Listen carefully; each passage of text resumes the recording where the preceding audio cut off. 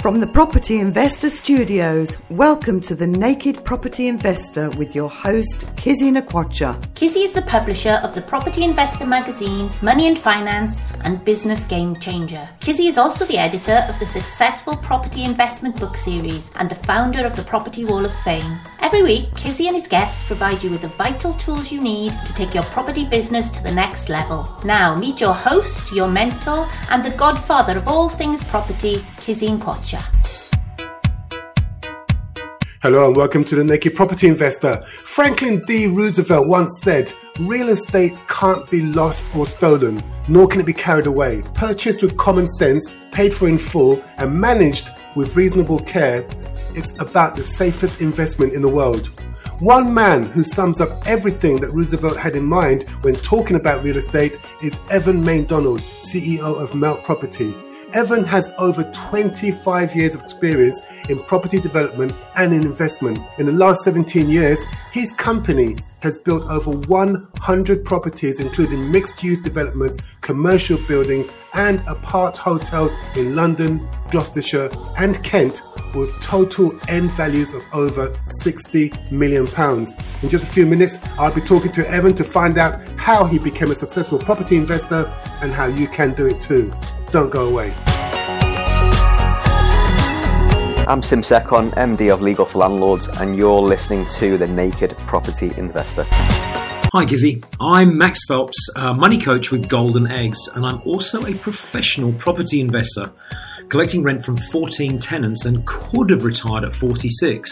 Also the author of the Amazon bestseller, Getting Your Money Shit Together. Now, my biggest tip for any business owner looking to invest is to look at their ownership structure and get some accounting advice on whether the property should be held in a new family trust, an existing family trust, a company, or their own name. There'll be a balancing act between costs, tax rates, land tax and asset protection that will vary from business to business. As a general rule of thumb, if there's any risk of litigation from our businesses, then we don't want the property in our own names. New South Wales has no land tax allowance for companies, but I have set up 3 different family trusts for my Queensland properties because each company trustee has a separate land tax allowance. For more investment tips, mortgage advice, or money coaching, search for Max Phelps, that's PHELPS, on Amazon for my book, or visit goldeneggs.info. Thanks. Hello and welcome to another bare all episode of The Naked Property Investor. I'm in the studio talking to Evan Maindonald, CEO of Melt Property, a property development and investment company that builds individually designed contemporary properties which are designed around the way people live their lives. Evan, it's great to have you join me. It's great to be here, Kizzi. Nice to meet you. Before we get into this conversation, which I've been looking forward to all month, I've got to ask you, I know you like spending a lot of time with Patricia, your wife, but you also have 2 dogs, Brian and Arthur. Now, they're described to me by a friend as 2 energetic Hungarian wire-haired Vislas. Now, yes. Evan, what is a Hungarian wire-haired Vislas? It sounds like something out of Star Wars. Well, they're very handsome dogs. They're pointers, so very closely related to a Weimaraner or a German short-haired pointer. Very energetic dogs.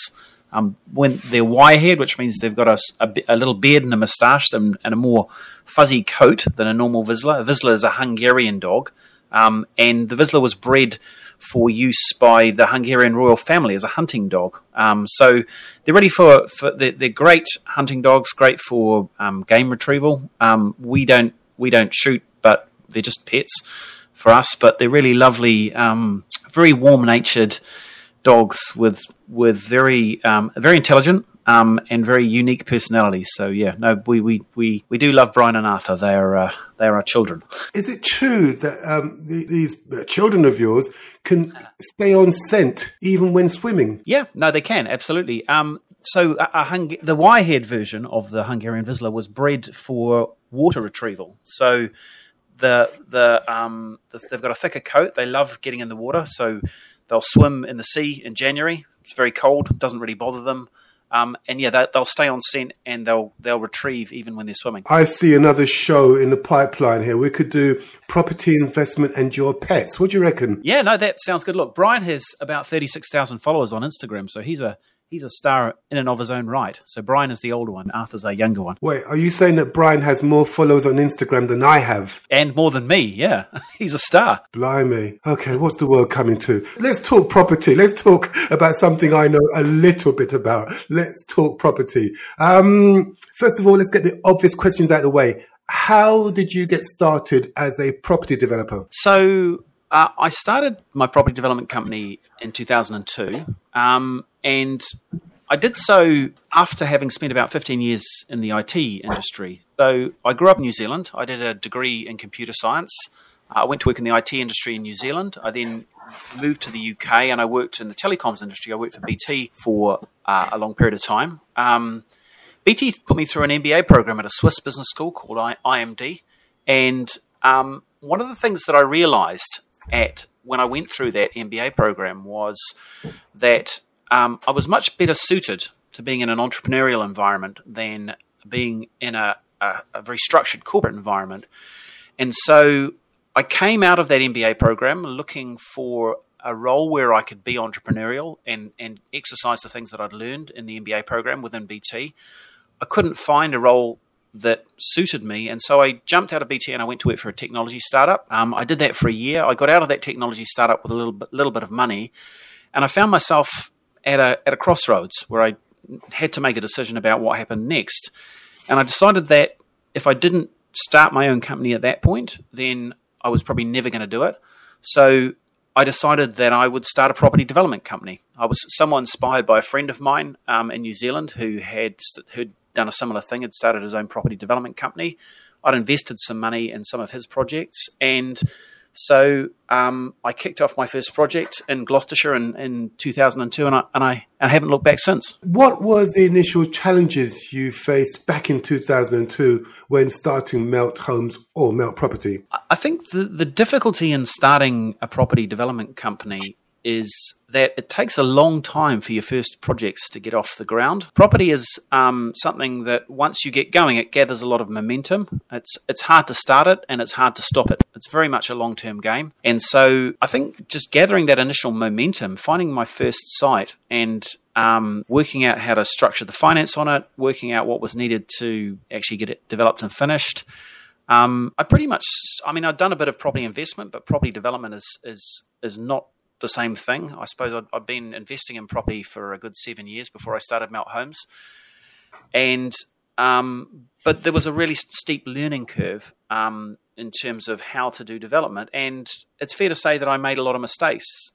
In those days, you didn't have the same resources as you do on the internet that you can use to learn about how to do property development. I mean, the social media was not at the sort of scale that it's at now. And so you really pretty much had to learn by just talking to people and asking people. So I think knowledge was a lot more thin on the ground. And so it took a lot more work to work out how to get things done, actually.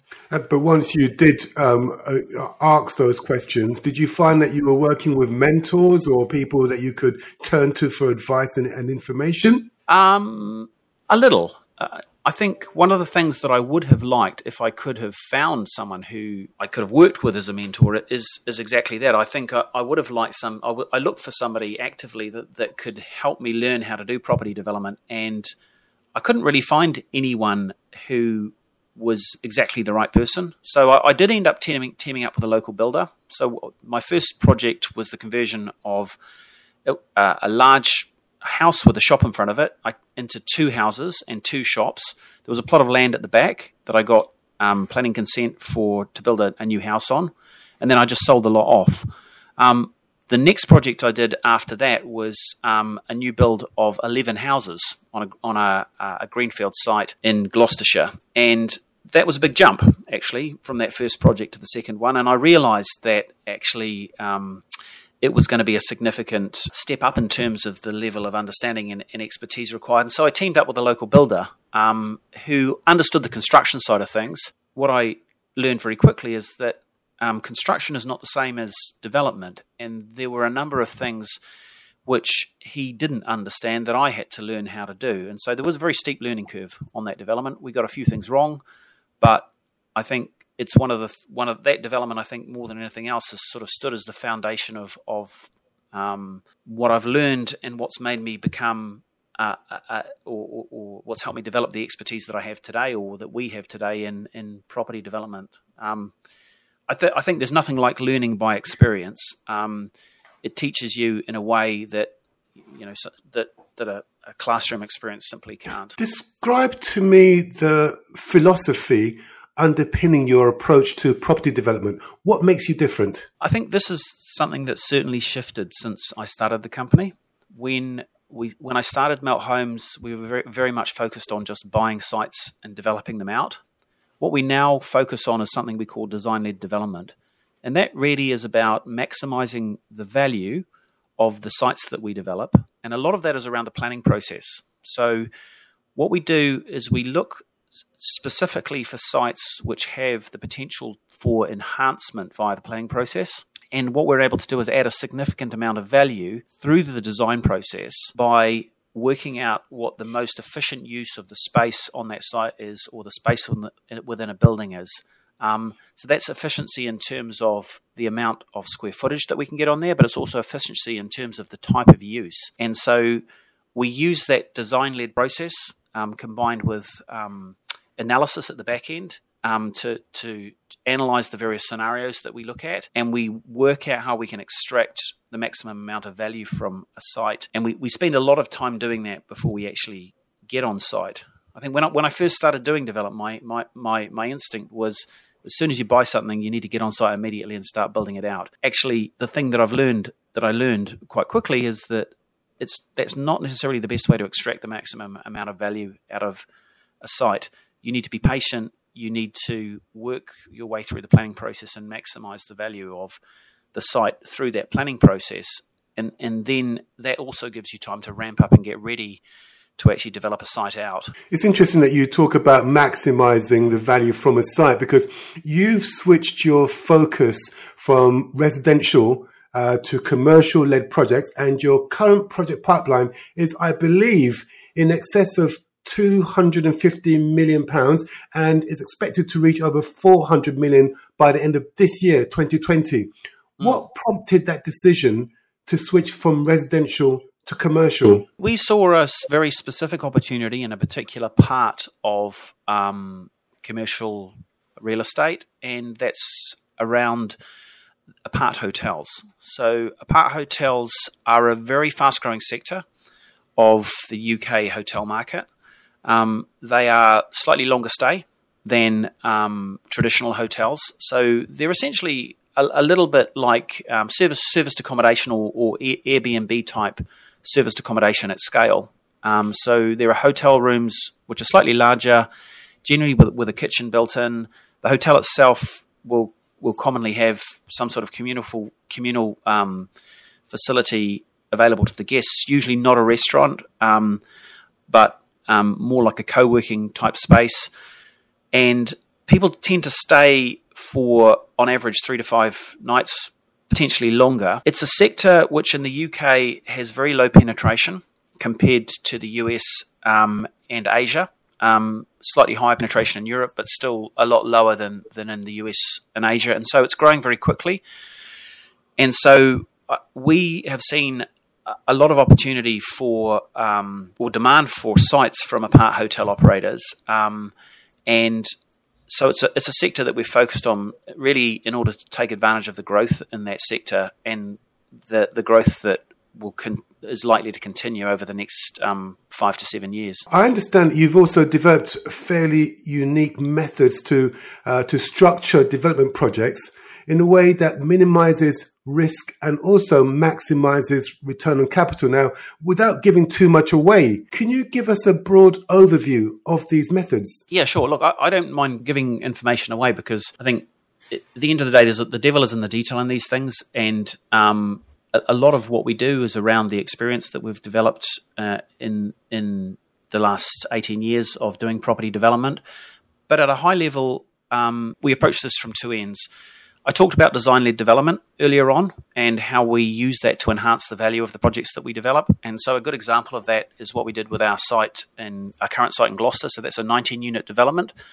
When we bought that site, it had an outline consent which envisaged around 12,500 square feet of development. When we finished with the planning process on that site, we ended up with around 25,000 square feet of development consented. And so in essence, what we did is we doubled the value of the site and we doubled the gross development value simply through the planning process. What you do when you do that, you build more margin into your sites, and so you build more margin for error, which actually reduces risk, if that makes sense. So that's one piece of it. The other piece of it is that we're very careful about doing our due diligence on sites.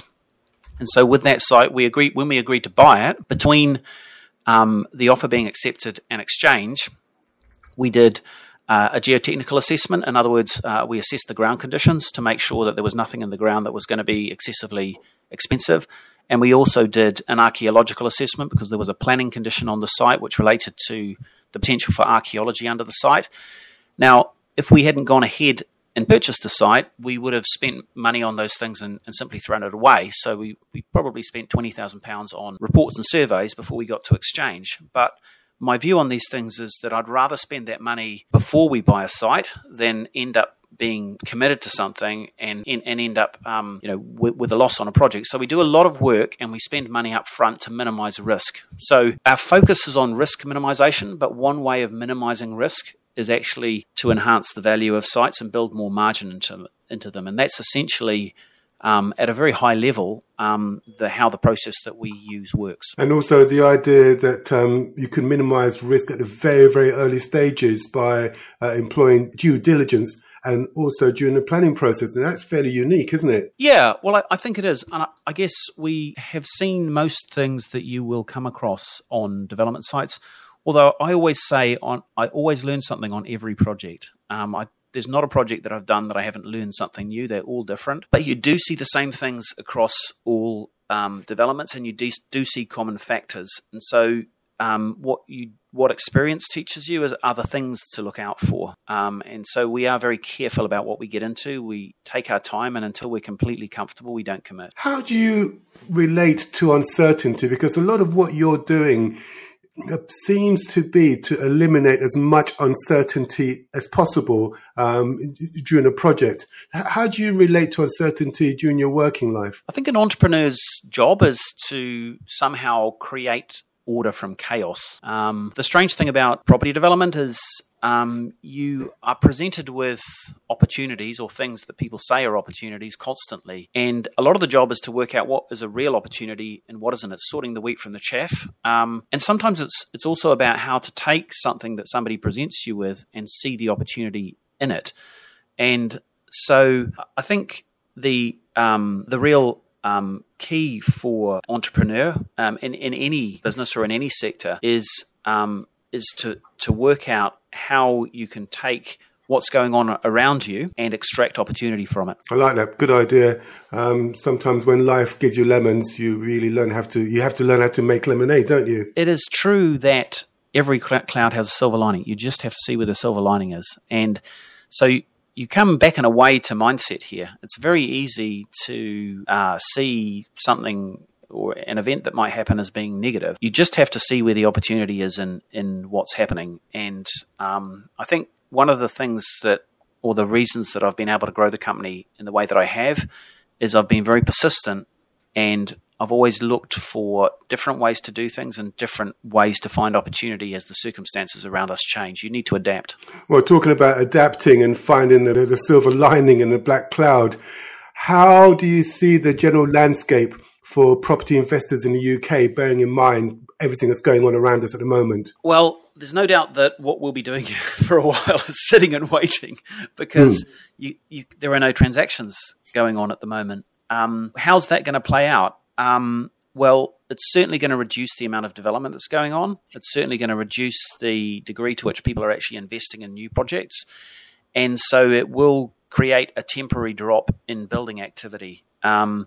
That is likely to result when this thing is over in some pent-up demand being created in the market. There is talk of property prices dropping by 10% this year, but I think it's difficult for anyone to predict with accuracy exactly what's going to happen. There's certainly no shortage of liquidity in the market, and what the government has done in terms of injecting money into the economy is going to help in terms of liquidity. This is not a liquidity crisis like the one that we had during the global financial crisis. I think what's likely is that when transactions start to reoccur again, we'll see the market bounce back very strongly in terms of transaction volumes. And the only question really is when that will happen. It will happen once the coronavirus has worked its way through the population and or we find a vaccine or cure.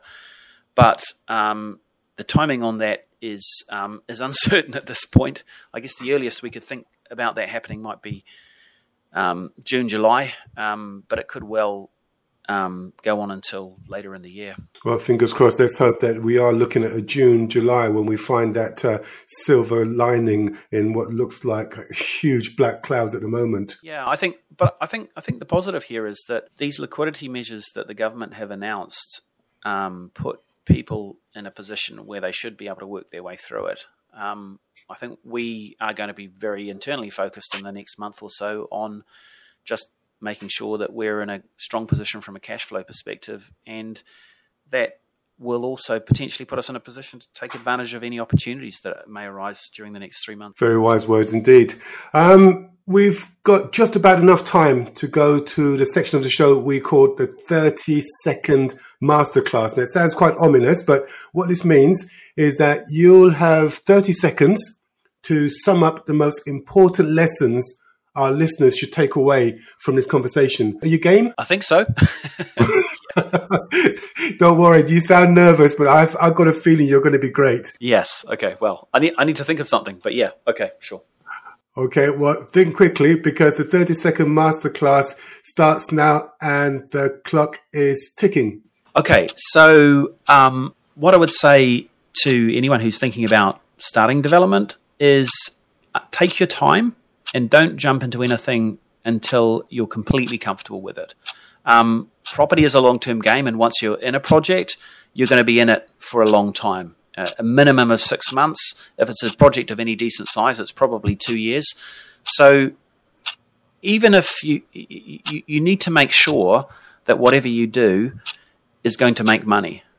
You don't want to be stuck in a project that you end up losing money on for 2 years. It's a waste of 2 years of your life. You don't even want to be stuck in a project that you break even on for 2 years. That's a complete waste of your life as well. So take your time. Don't jump into anything that you're not comfortable with. I think the second thing I'd say to people is there's a lot of learning and expertise that you can gather just by looking at the internet these days, groups on Facebook, on Instagram, LinkedIn, etc. There's a lot of content out there. I put out a lot of content on how to do property development. And so make sure that you gather as much learning and knowledge as you can. And I would say, thirdly, it isn't too difficult these days to find someone to work with if you want to learn how to do property development. And I would say that you need to, in order to minimize risk, and I think property development is all about risk minimization, controlling risk. It's not about taking risk. It's actually about identifying where risk is and minimizing it. And so if you work with somebody who's already been through a number of projects and has developed some expertise and experience, then that's a great way to minimize risk in doing your first property development projects. An excellent summary. Evan, I've got hundreds of questions I've still got to ask you, but I know that we've run out of time, which I suspected we would do.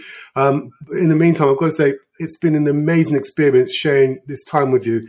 And thank you so much for sharing your insight and wisdom on the Naked Property Investor. It's a real pleasure, Kizzi. It's been a real pleasure speaking to you.